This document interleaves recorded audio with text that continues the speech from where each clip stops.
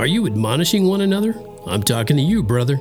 It's the Rhyme and Reason Podcast, episode 242. There's a rhyme and reason for your life. There's a rhyme and reason. Hey there, Tony here, and before I get involved in this and jump right in, I'd like to apologize for the last episode where I recorded the whole episode with the wrong microphone. And didn't know this until I went into editing and post-production and all that stuff. So I apologize for the poor sound quality, but I didn't have time to redo the whole thing. And if you listened all the way through it, I owe you. You just call in a favor and I'll see what I can do for you, okay? Thanks, and thanks for letting me get that off my chest and apologizing, okay? But I want to ask you, in the meantime, or now, I want to ask you if you've been admonishing one another, if you're Christians. And I believe I put, maybe I didn't put this disclaimer anywhere. I'll say it now. If you're not a Christian, you might want to just skip this episode. Might not interest you much, and you might actually get your feelings hurt or get mad. I don't know. Anyway, but I'm asking Christians if you're admonishing one another. And admonishing is one of those words, it's sounds like a tough word, but I'm going to get right into what I'm talking about here. And to admonish one another, how about if you're doing it this way? Are you doing it with a song? Now, a little while back, I wrote about how singing with grace in my heart is part of my job description, and yours too if you sing. And I shared the Bible verse that backs me up on that. And it's kind of based, this episode's kind of based on that same Bible verse, and it's in Colossians. And in that section of the Bible, it also says we should be teaching and admonishing one another with songs. Oh, admonish. Isn't that a bad thing? Isn't that supposed to be a bad thing? Doesn't it mean to be mean to someone? Well, to someone who doesn't want to be admonished, it certainly can sound mean, I guess. But that's not truly what it means. When we're admonishing one another the right way, it shows love.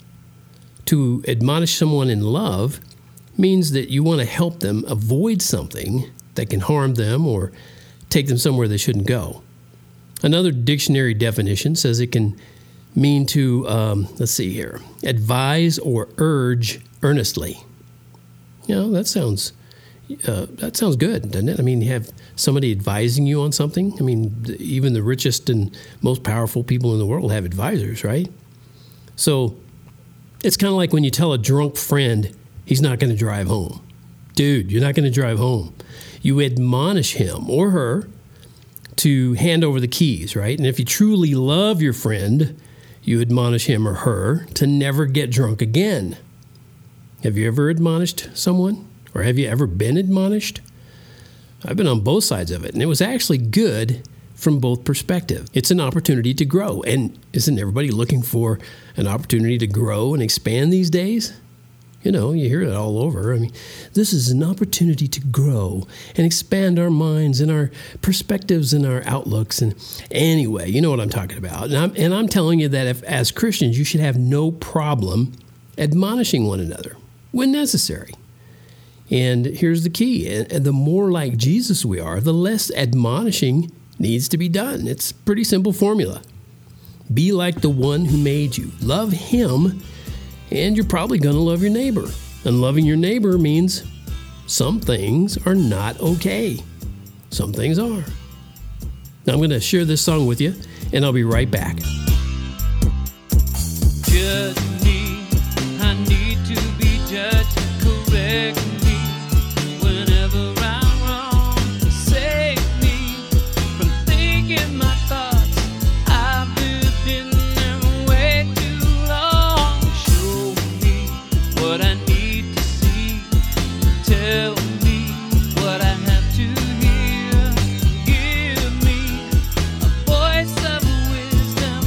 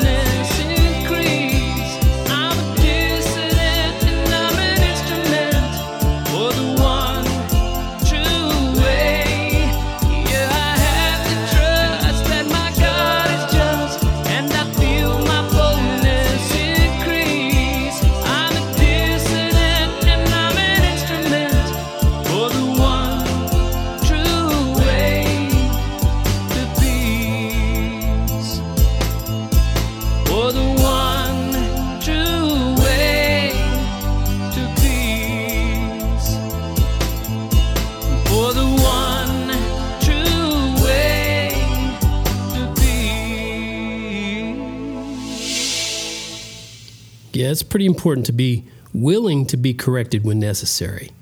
And when you're following the one true way to peace, the one, you know his name, Jesus, when you're following him and what he says about you, and if you're a Christian, you should be reading Paul's writings in the New Testament because he's writing to you and me. And that's a manual. I mean, a way to definitely know that you're following the one true living, loving creator of heaven and earth. And that's all I'm going to say about it right now because I like to keep simple things simple. Just get to the point, get the point over with. And I hope you'll take it in the spirit it's given and get out there and start admonishing one another, okay? I mean, only when needed. Does that sound good?